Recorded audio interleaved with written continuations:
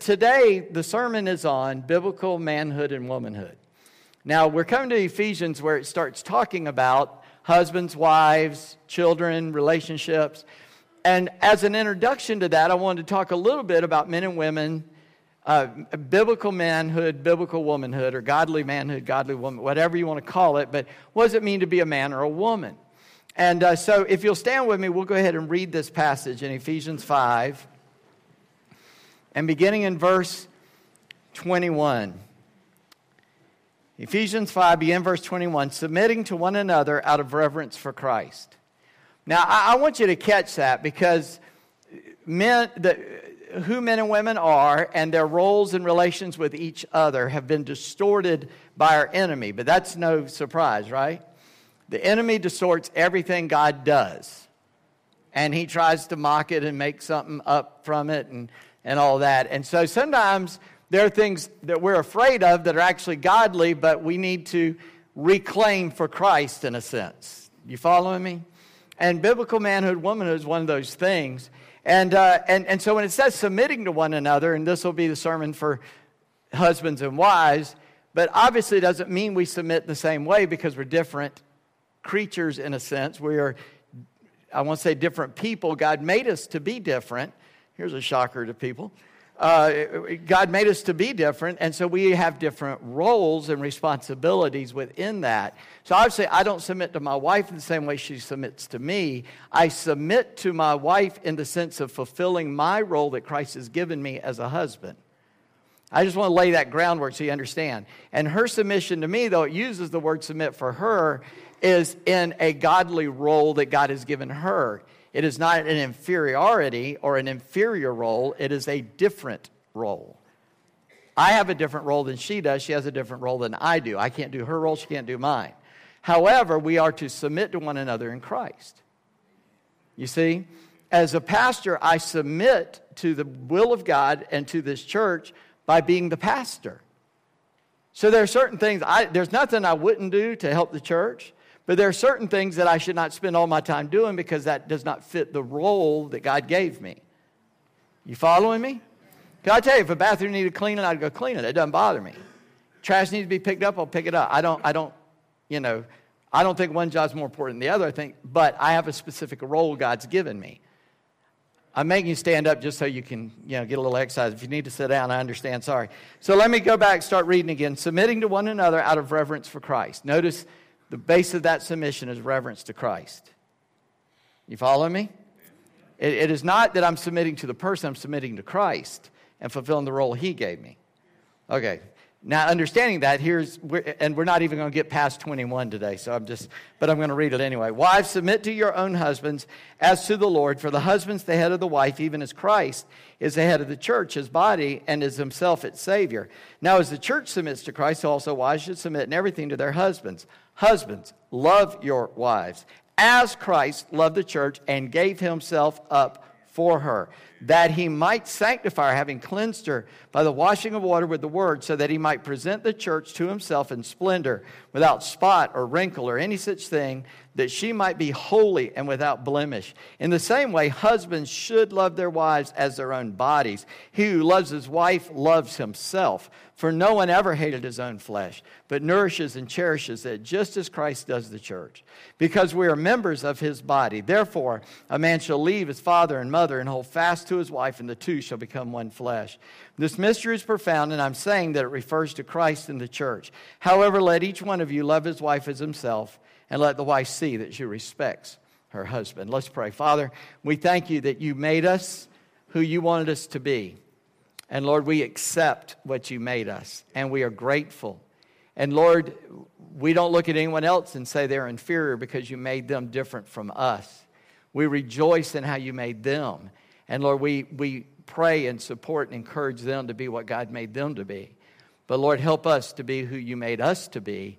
Lord, under your divine will, with your divine strength. For indeed, because of our sin and our rebellion, we do not have the power or the strength to fulfill what you made us to be, but in Christ, who redeemed us, forgave us of our sin, and has filled us with the Holy Spirit, we now, walking in the Spirit, can fulfill the role responsibilities that you've given us.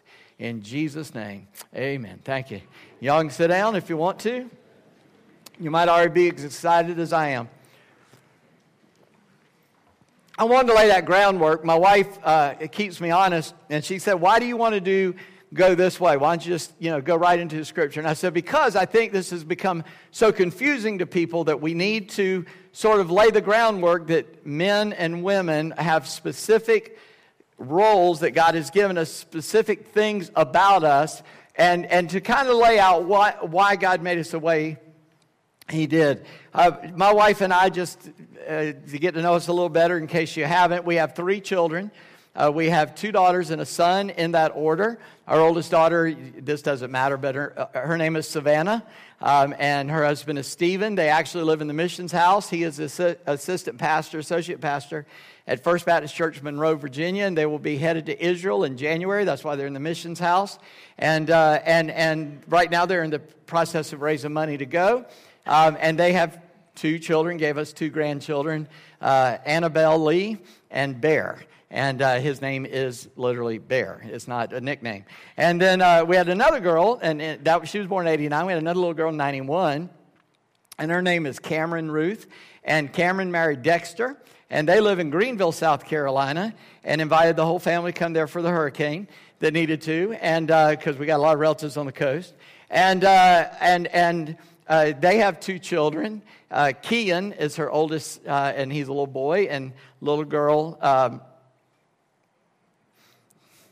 Leila, I couldn't get it out. It just is tough. I'm telling you, when I baptized my children, I said, the first thing I'm going to ask you is your name. I tell every baptismal candidate that, because I forget names easily. And so I said, what's your name? And they went, Dad. I said, tell me your name. So I made them tell me their name. And because I would have called them like the dog's name. I just do that. So anyway, and then 3 years later, and those 2 were 2 years apart, in 1994, we had a son, Ian Stewart. My middle name is Stewart. I'll go ahead and give away the answer to the trivia question, what's my first name? It is not Stewart. It's Randolph Stewart. And so Ian is Ian Stewart. And of course, as soon as he was born, people said, do you want him to be a preacher? I said, yeah, just like Reggie White in the off season. That's... Reggie White's a good Christian, great football player. But anyhow, I wanted him to make a lot of money. But anyhow, he was our son. And when he was a little boy, first word he ever said was ball. Now, it wasn't because we pushed on him, he just loved ball. And at 18 months old, he put a baseball on a tee and knock it over the garage. It was amazing to me. I got a picture on my desk, if you want to see it, of him catching his first fish at about the same age, between 18 months and 2 years. Using a little rod and reel, he cast it, he reeled it in, he caught the fish all by himself. But when he was a little fella, we'd say, are you a little baby? And he'd go, me big man. That's what he'd always say, me big man.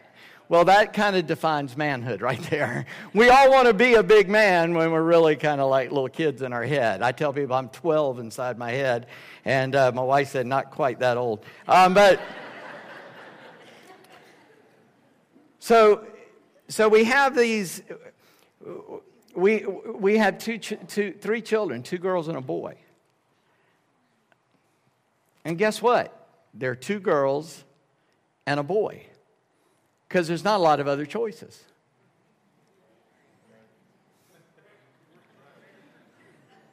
Surgery doesn't change that. Surgery just means you are one thing pretending to be the other. Let's just be realistic. Do whatever you want, but don't ask me to acknowledge your weirdness. I'm not angry about that. I'm just saying that's the fact. God made me to be a man, and when I get in trouble is when I reject the fact that God made me to be a man.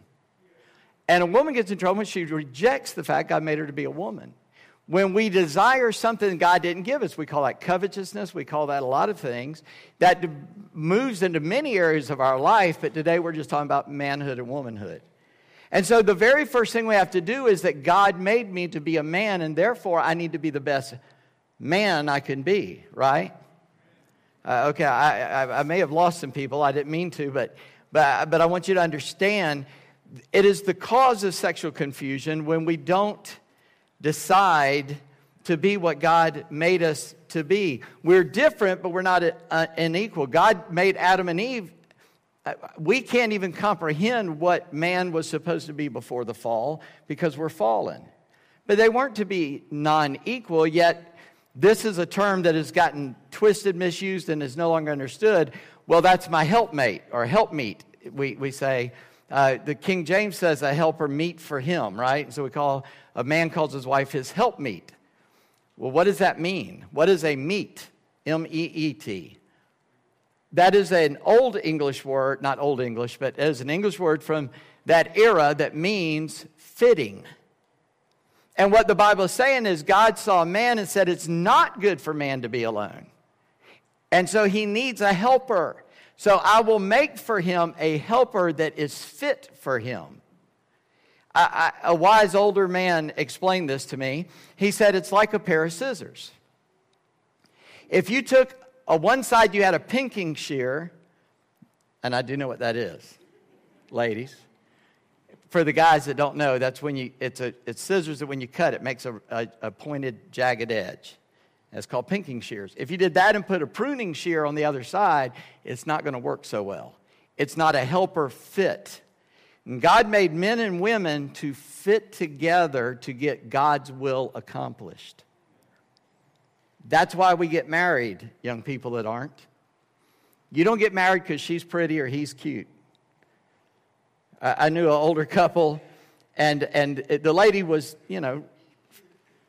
nice. And somebody asked her, why did you marry Craig? Because Craig, he wasn't that good looking. He was kind of goofy. And she said, well, he didn't have a lot of money. He wasn't good looking, but he made me laugh. And then she said, I don't find him that funny anymore. They're still married. They're doing great. God made a woman to be a helper fit for the man, a helper that is meet for the man, fitting, productive, able to accomplish God's will, to get the job done. And God calls us into cooperation. If those two sides of the scissors are at odds with one another, the job won't get done, will it? Will it? Amen. And so God made a man to be a man, and when a man acts like a woman, it doesn't work so well.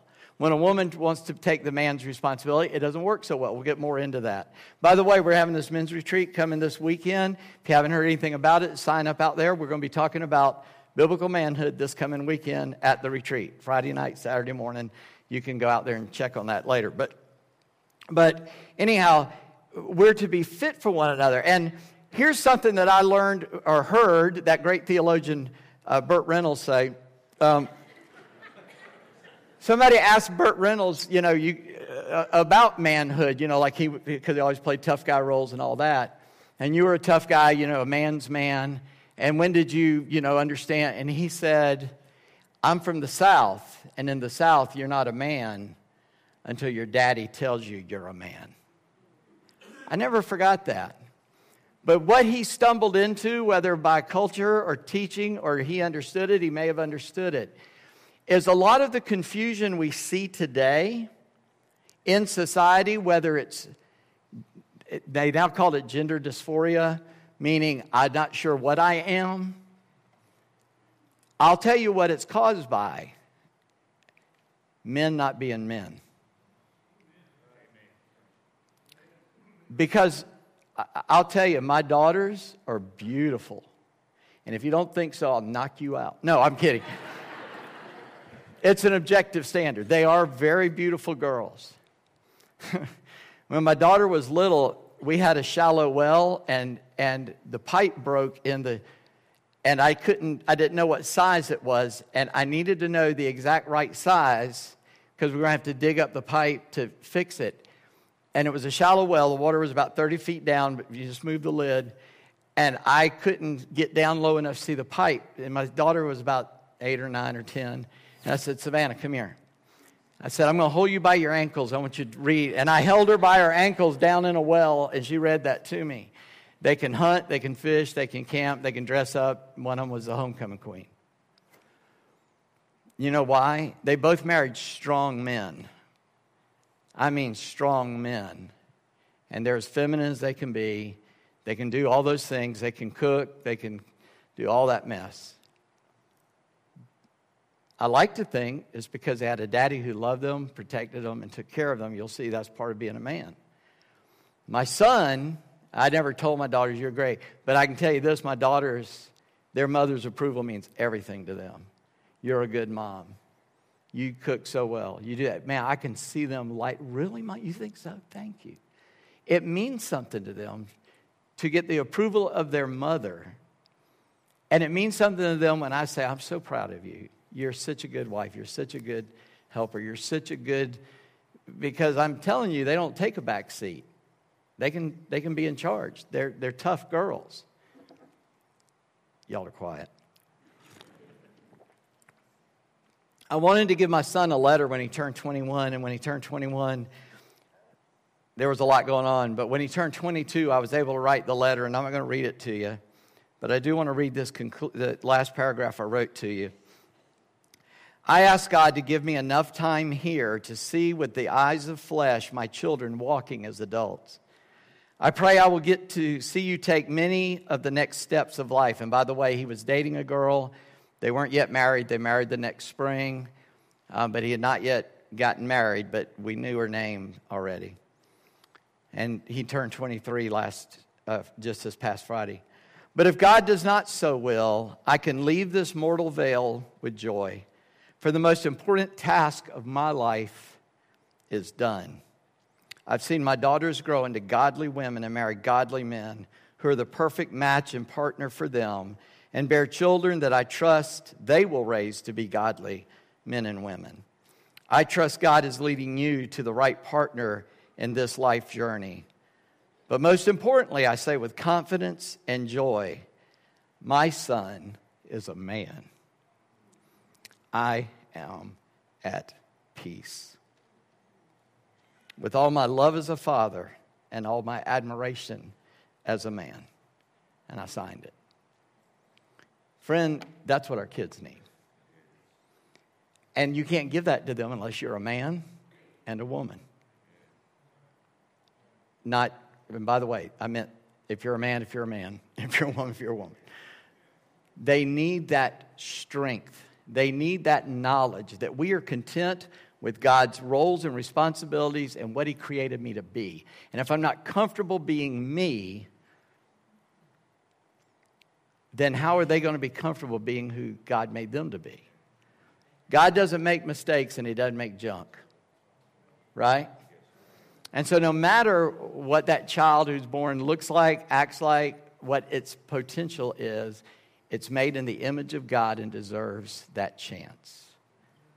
I thank you for putting that up. I forgot to make there it is. God made two sexes. That's all. There is no third. That's all there is. And now listen, am I the perfect dad? By far I'm not. I mean, one of the hardest days of my life is to sit down with my son and say, son, let me tell you how your dad has blown it.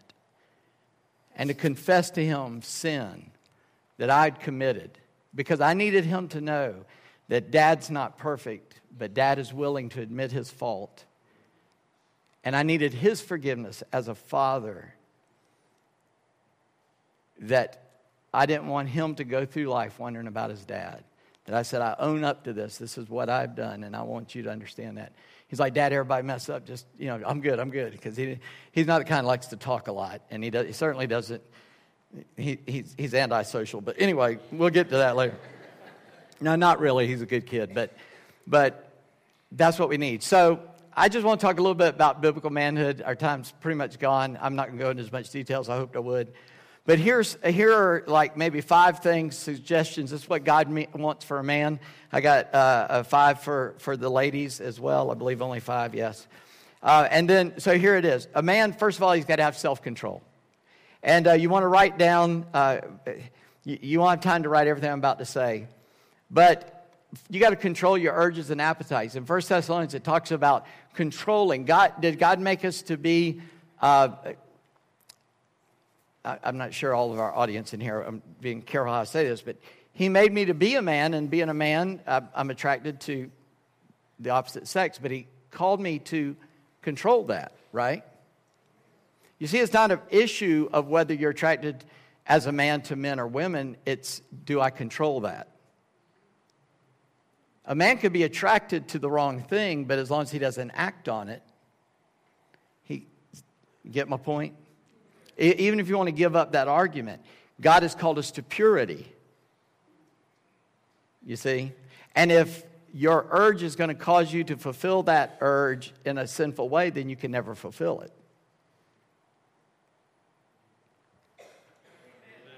And that's for our own sake and our own health and our own. And so you got to understand. So I'm called to control my urge and my appetite. The Bible says, and by the way, 1 Thessalonians 4, 3-5 is that. But the Bible says in Proverbs, a man who can control his spirit is mightier than the man who can take a city. The guy that can have self-control. I love to watch sports. And you see those guys, if a guy looks at them wrong, they go off. And you see those guys that get punched and look at the guy and go, hey, good job, man, and just walk off. He controls that.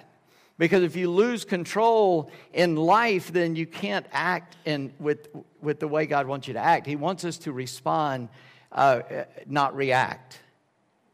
He wants us to know what we're doing. So we have to control ourselves. I can't go deep in any of this. I'll be here all day. We have to overcome our temptations. 1 Corinthians 10:13. There's no temptation taking you, but such is common to man. But God is faithful. He will always provide a way of escape that you may be able to bear it. Our temptation may be not to act like a man. But we have to. Not in self-control, we should not twist Scripture to get our own desires. In Mark 7, 8, and 9, Jesus condemns the Pharisees. He says, you take the Scripture and you twist it so you don't have to take care of your parents. And that's wrong. And so many men will twist Scripture. And in fact, this Ephesians 5 is one they twist. You're supposed to submit to me. Well, you're supposed to love me to the point of death, is what the woman could respond. The men have a bigger and more important, and not more important, but a bigger and even tougher role. We're supposed to give up our physical life for our wife, and that doesn't just mean, well, if anybody tries to shoot you, I'll try to stop them. No, that means that I die to myself daily. I give up my life for her. God has called me to serve her. How did Christ love the church? Did he come and say, well, I'm here, y'all going to be the church, now y'all take care of me? No, he gave up his life to redeem the church. And so God has called us as men to do that for our wives. And so we're the ones that are supposed to take that extra mile. And we're not to desire our own preferences. In Proverbs 14:12, it says there's a way that seems right to a man, but the end of it's the ways of death. And so we're to see God's preferences. That's just self-control. Provision. God, it's made harder by the fall because men sin. God said, okay, work's going to get harder. And we work very hard to make very little now. God had designed it. All Adam had to do was hang out in the garden and pick fruit. There was no weeds. It grew fine. Donna was talking about seasons. There weren't even seasons before the flood. I don't have time to do a science thing, but you read carefully any new, we found this skeleton, we found this thing, this fossil. It'll always say it used to be a tropical region. It also says it used to be underwater. I wonder why. They're so blind, they can't see the truth when it looks at them. But anyway, in the Garden of Eden, it was perfect. And he blew it. Well, actually, his wife ate him out of house and home, but I'm kidding. And so God says to Adam, you're going to work by the sweat of your brow now. You're going to weed the garden. Now you got to kill the things that are going to choke out the food. And notice in 1 Timothy 5, verse 9, the God calls us to support the widows and orphans. It does not say support the widowers. Ever notice that? We're to provide for our own family, 1 Timothy 5:8. If you don't provide for your own family, you're worse than an infidel, the Bible says.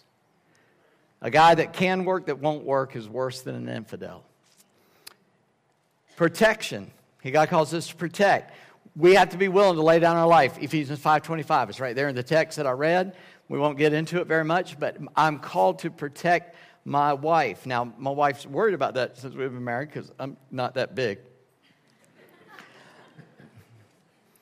But there's more than one way to protect, right? That's emotional protection. Socially, economically, there's a lot of protection. And I ought to fight to protect. In Nehemiah 4, as they're building the wall, and their enemy was coming against them, Nehemiah said, arm yourself, and don't be afraid of them, and fight for your wives and your children and your land and your family. I don't get pacifist, because the Bible directs us to fight to protect. Not fight to conquer, fight to protect. And so we're called to do that. There's also spiritual protection in Genesis 3. Adam was responsible for Eve. And again, I don't understand that fully, but God held him accountable for not stopping Eve. And that's in Genesis 3. And in 1 Peter 3:7, he says we're to honor our wives, to understand we're living with her as the weaker vessel. And there's a lot involved in that we don't have time to get into. But it's not that you are, in most cases, physically weaker. But to honor my wife as the one that he's given me to take care of. Okay? And so that is more than physical again, but it is also physical. A man is called to serve and to lead. We're to serve others. John 13, what did Jesus say after he washed the disciples' feet? Just like I've washed your feet, you wash each other's feet. God's called us to serve one another. When I see a brother overtaken in a fault, if I'm spiritual, I'm to restore such a one in a spirit of humility. I'm not to go jump on him, attack him, tear him down further. I'm supposed to bring him back to that right relationship with God as best as I can. He's got to cooperate, obviously, because the guy's not willing, he's not willing. Did I tell you all about helping train lifeguards before? Because I'm a poor swimmer, and they just said, fight back. And they were training the lifeguards to let me drown. When a lifeguard comes save you and you're in deep water, try to calm down. Because they'll kick you away and watch you drown and then drag you in and try to resuscitate you, because that's the only thing they can do, because they don't want to drown with you. And so, anyway, how did I get all the way there? I am to serve other people, but if they're not willing to have that restoration, there's not much I can do. But that's my call. That's what I'm supposed to do. Serve others. Even before the fall, we were called to do that. But Adam named Eve. Don't forget that. He went, oh boy. No, that's not what he said when he saw her, but I think he did. But he said, I am man and you are woe man. That's what it's right there on the bathroom door. Whoa, man, don't go in there.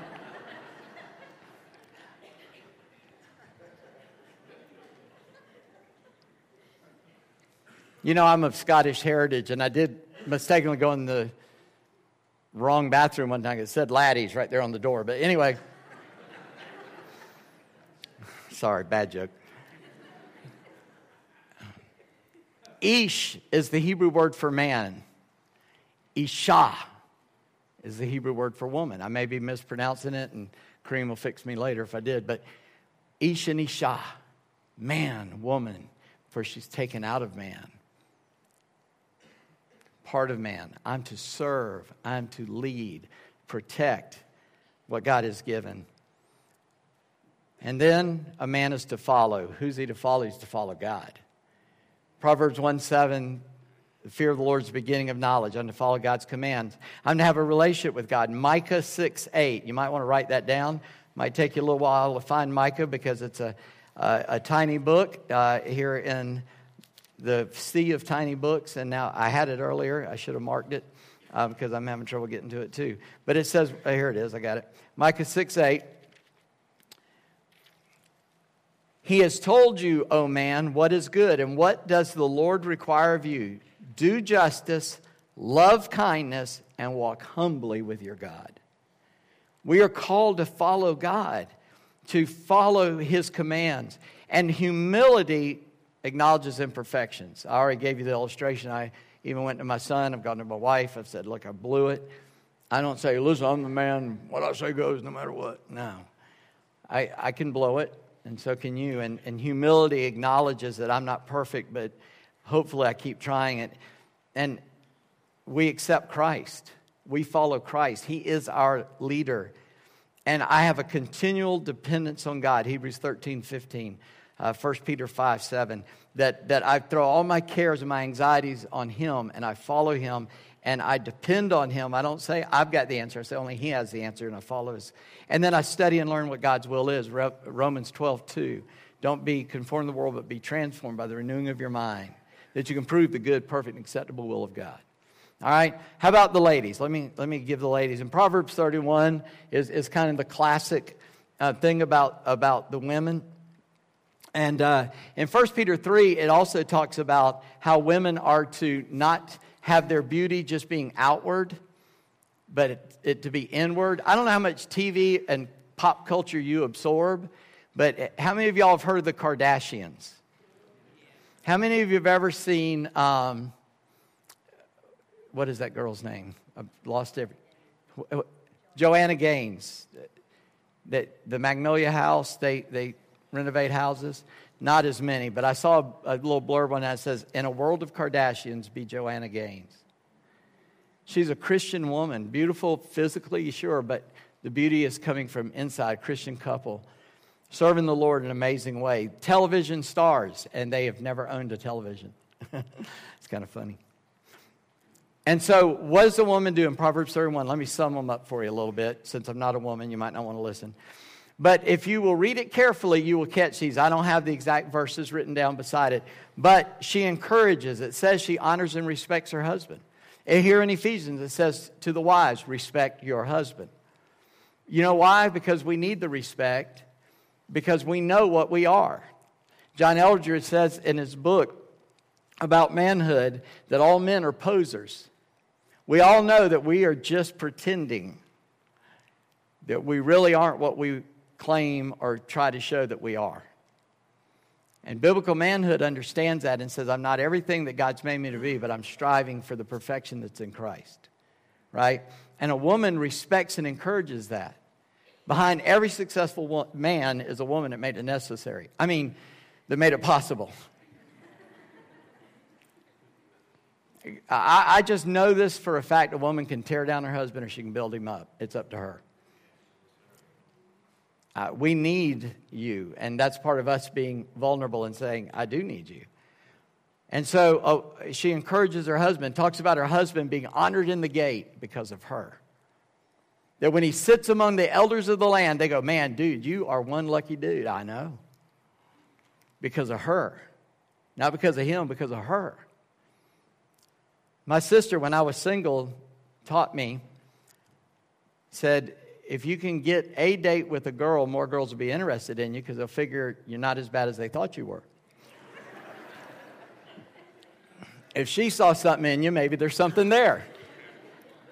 I've always been surprised when any girl likes any guy, I can promise you. This woman nurtures, she feeds and clothes her family. It talks about her harvesting. It talks about her spinning the material that she makes the outfits out of. I know none of y'all going to sit at home and spin your own material. I get that. But the fact is that she was involved in clothing and feeding her family. She was industrious. She invested her skills in a personal business. Our middle daughter just opened a little shop on Etsy, making little baby dresses because she made some for her daughter. We asked her, said, what made you do that? She said, well, I made some for Leila. And said, and then my friends went, ooh, I want one. And, you know, coming from us, she goes, okay, you can pay me for it. And so she made some. So she made this little Etsy shop where because she doesn't work. She's got an education. She's got a college degree, earned it in 3 years, but she doesn't work because she's got children and she takes care of them. And so she's doing something because now she can. She's industrious, investing her skills in a personal business, just like the woman in Proverbs 31. I'm not saying it's wrong for a woman to work. I'm not saying every woman ought to come home from work. I'm just saying that's what my daughter's doing. This woman is wise and kind. She speaks wisely and kindly to other people. She has gentle speech with strangers. She takes care of strangers. And then lastly, she's modest. She dresses in an attractive and modest way. Because everybody goes, again, those elders are going, you're one lucky dude. In verse 25, it says, strength and dignity are her clothing, and she laughs at the time to come. She opens her mouth with wisdom, teaching kindness, the teaching of kindness on her tongue. She looks well to the ways of her household, does not eat the bread of idleness. Her children rise up and call her blessed, her husband also, and he praises her. By the way, men, there's something for us. We ought to praise our woman, and I'll tell you this, just as I said a woman can make or break a man, a husband can make or break a woman. Whenever a man comes and tells me how horrible his wife is, I always ask him, what kind of husband has she had to turn her into such a beast? I'm not saying they're not bad women, because there are.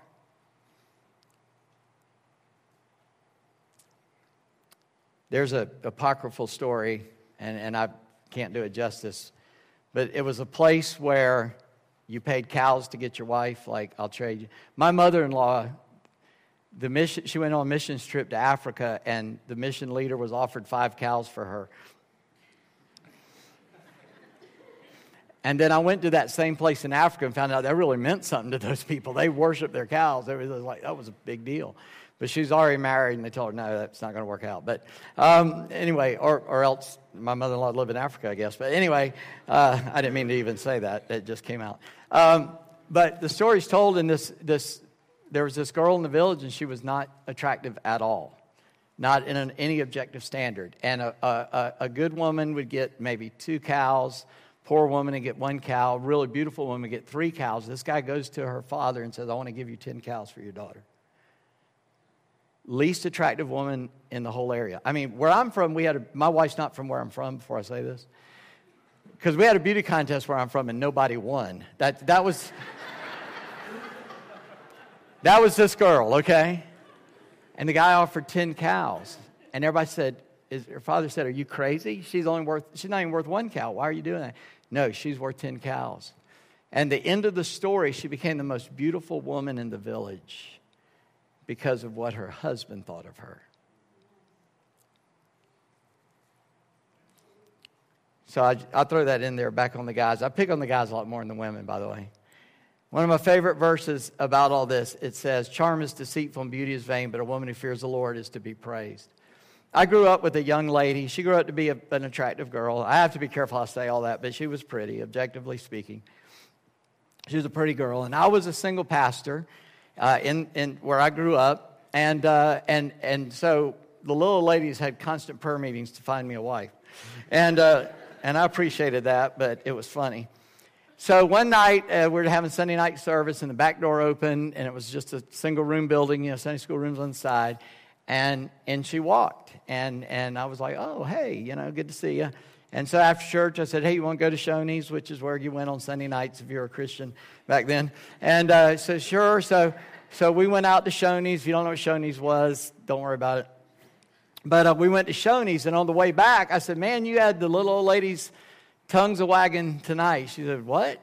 I said, man, they had a prayer meeting after I left, and I wasn't kidding. I said, literally, they had a prayer meeting. She said, what about? I said, are you kidding me? I said, anytime a beautiful young woman walks in that church, they go to praying that I'll find a wife. And out of all that, she got, you think I'm pretty? Women got that. Men are like, oh, really? Duh. And I said, absolutely, but you know what the Bible says? Because, see, I knew her life. I knew that she was a nominal Christian, but she was not walking with the Lord. She said, what? I said, charm is deceitful and beauty is vain. But a woman that fears God, she shall be praised. She never visited again. I'm still friends with her. In fact, her husband just recently died, and I just wrote my sympathy to her. But and one other thing, a woman is compassionate. She helps the poor. She helps the poor. She helps those who are less needy. When I did meet my wife, it was over a weekend. We were on this retreat. It's a long story. I won't get into it. But I got sick, and we were in Myrtle Beach, and I lived in Charleston. Janice happened to live in Charleston at the same time. We met that weekend. We both, felt it and knew that, hey, this is... And I knew I was going to marry her, but I wasn't crazy enough to tell her that. But I got sick, and I had the medicine to fix it, but I knew that if I took the medicine, I couldn't drive because I was going to be knocked out. And so I called my family and I said, hey, can y'all drive up here to Myrtle Beach, pick me up, because I'm sick. I'm going to take this medicine. It's going to knock me out. Sure, we'll come. And we're on Myrtle Beach. Did I say that? So I said, okay. So I took the medicine. I've already checked out of the hotel. I'm sitting in the lobby, and Janice sat in the lobby with me. The other 30 people at that conference went, oh, sorry you feel bad. We're going to the beach. And she took off, and they took off. And I'm sitting there, and I snored anyway, but now I'm on drugs, and I'm really snoring. And so she told me, because I was unconscious, people come through the lobby, she'd go, he's sick, kind of thing. So when I came to and got my senses back, I said, I can't believe you sat with me through that. And I thought she was going to say, well, I just feel an attraction to you, and I just feel God's moving. What she said was, I do that for any dog in the street. What do you mean? And if you think I'm kidding, you can ask her later. That's literally what she said. But you know what I learned? That's a compassionate woman right there. We've had Tavon in our house. We've had Brian live with us. We've had David come and stay with us. We've had Donna come live with us because they were in need. And so we tried to help that need. Not because of me, because of her. Right? Okay. Well, that's just some basics. We'll get more into how these relate in marriage as we go next week. I won't go on and on and on, but next week we'll cover that. But here's some stuff maybe you could do. First, ask God to reveal where you're weak and teach you to be a godly man or woman. Just accept who God made you to be. I'm telling you, all gender confusion, and I don't like to use the word gender because that only applies to language. It does not apply to physical bodies. You don't have gender, you have sex. You're either a man or a woman. Okay, just to use that term literally. So ask God to make you understand where am I weak in being a man? Where am I weak in being a woman? It's not in beauty for the women. It's not in physical strength for the men, even though those things, are part of it, but that's not the thing. The thing is, do I have the character to walk with God? Do I have the character to be what God made me to be? And so ask God to reveal that, because I certainly can. I'm flawed like you. But then develop godly discipline in the areas where you find your weaknesses. Ask God to help you develop discipline and discipline yourself to be strong where you feel weak. And I'll give you a simple technique. I know some of my areas where I'm weak. And so I had a counselor one time tell me, here's something you can do. Do you know somebody who is strong in that area? And I'm sure, and a name popped in my head. So, well, the next time you're faced with that issue, ask yourself, what would he do? And then do that. And I can promise you there are some times where I was not Stuart, I was Frank. And I did what Frank would have done, not what Stuart wanted to do. But even better, how would Christ handle that? Because he's the perfect example, right? And begin to develop discipline to become that person. And then thirdly, decide that you're going to rejoice in being male or female. If you are struggling with that, just thank God you're a man. Thank God you're a woman. And then be the best man or woman you can be in God's will. And I mean that literally, just every day. Not that the other is bad. Just say, God, thank you that I'm a man. And help me to be a man of God today. Thank God I'm a woman. Help me to be a woman of God today. And help me to fulfill what you've given me to do here. I think that would help all of us, wouldn't it? And there are people out there that have struggles in this area, and legitimate struggles because their parents or whatever, society, whatever it is, has messed it up for them, and they don't know quite how to get there. It is our job to love them into godly discipleship. Amen? I don't want anybody leaving here and going, that's right, all those people. No. We want to love people and to be in everything Christ made them to be. And I want to love you into that, and I want you to love me into that. I want you to hold me accountable. That's not what a man of God would do. And I want that help, and I want you to have that help.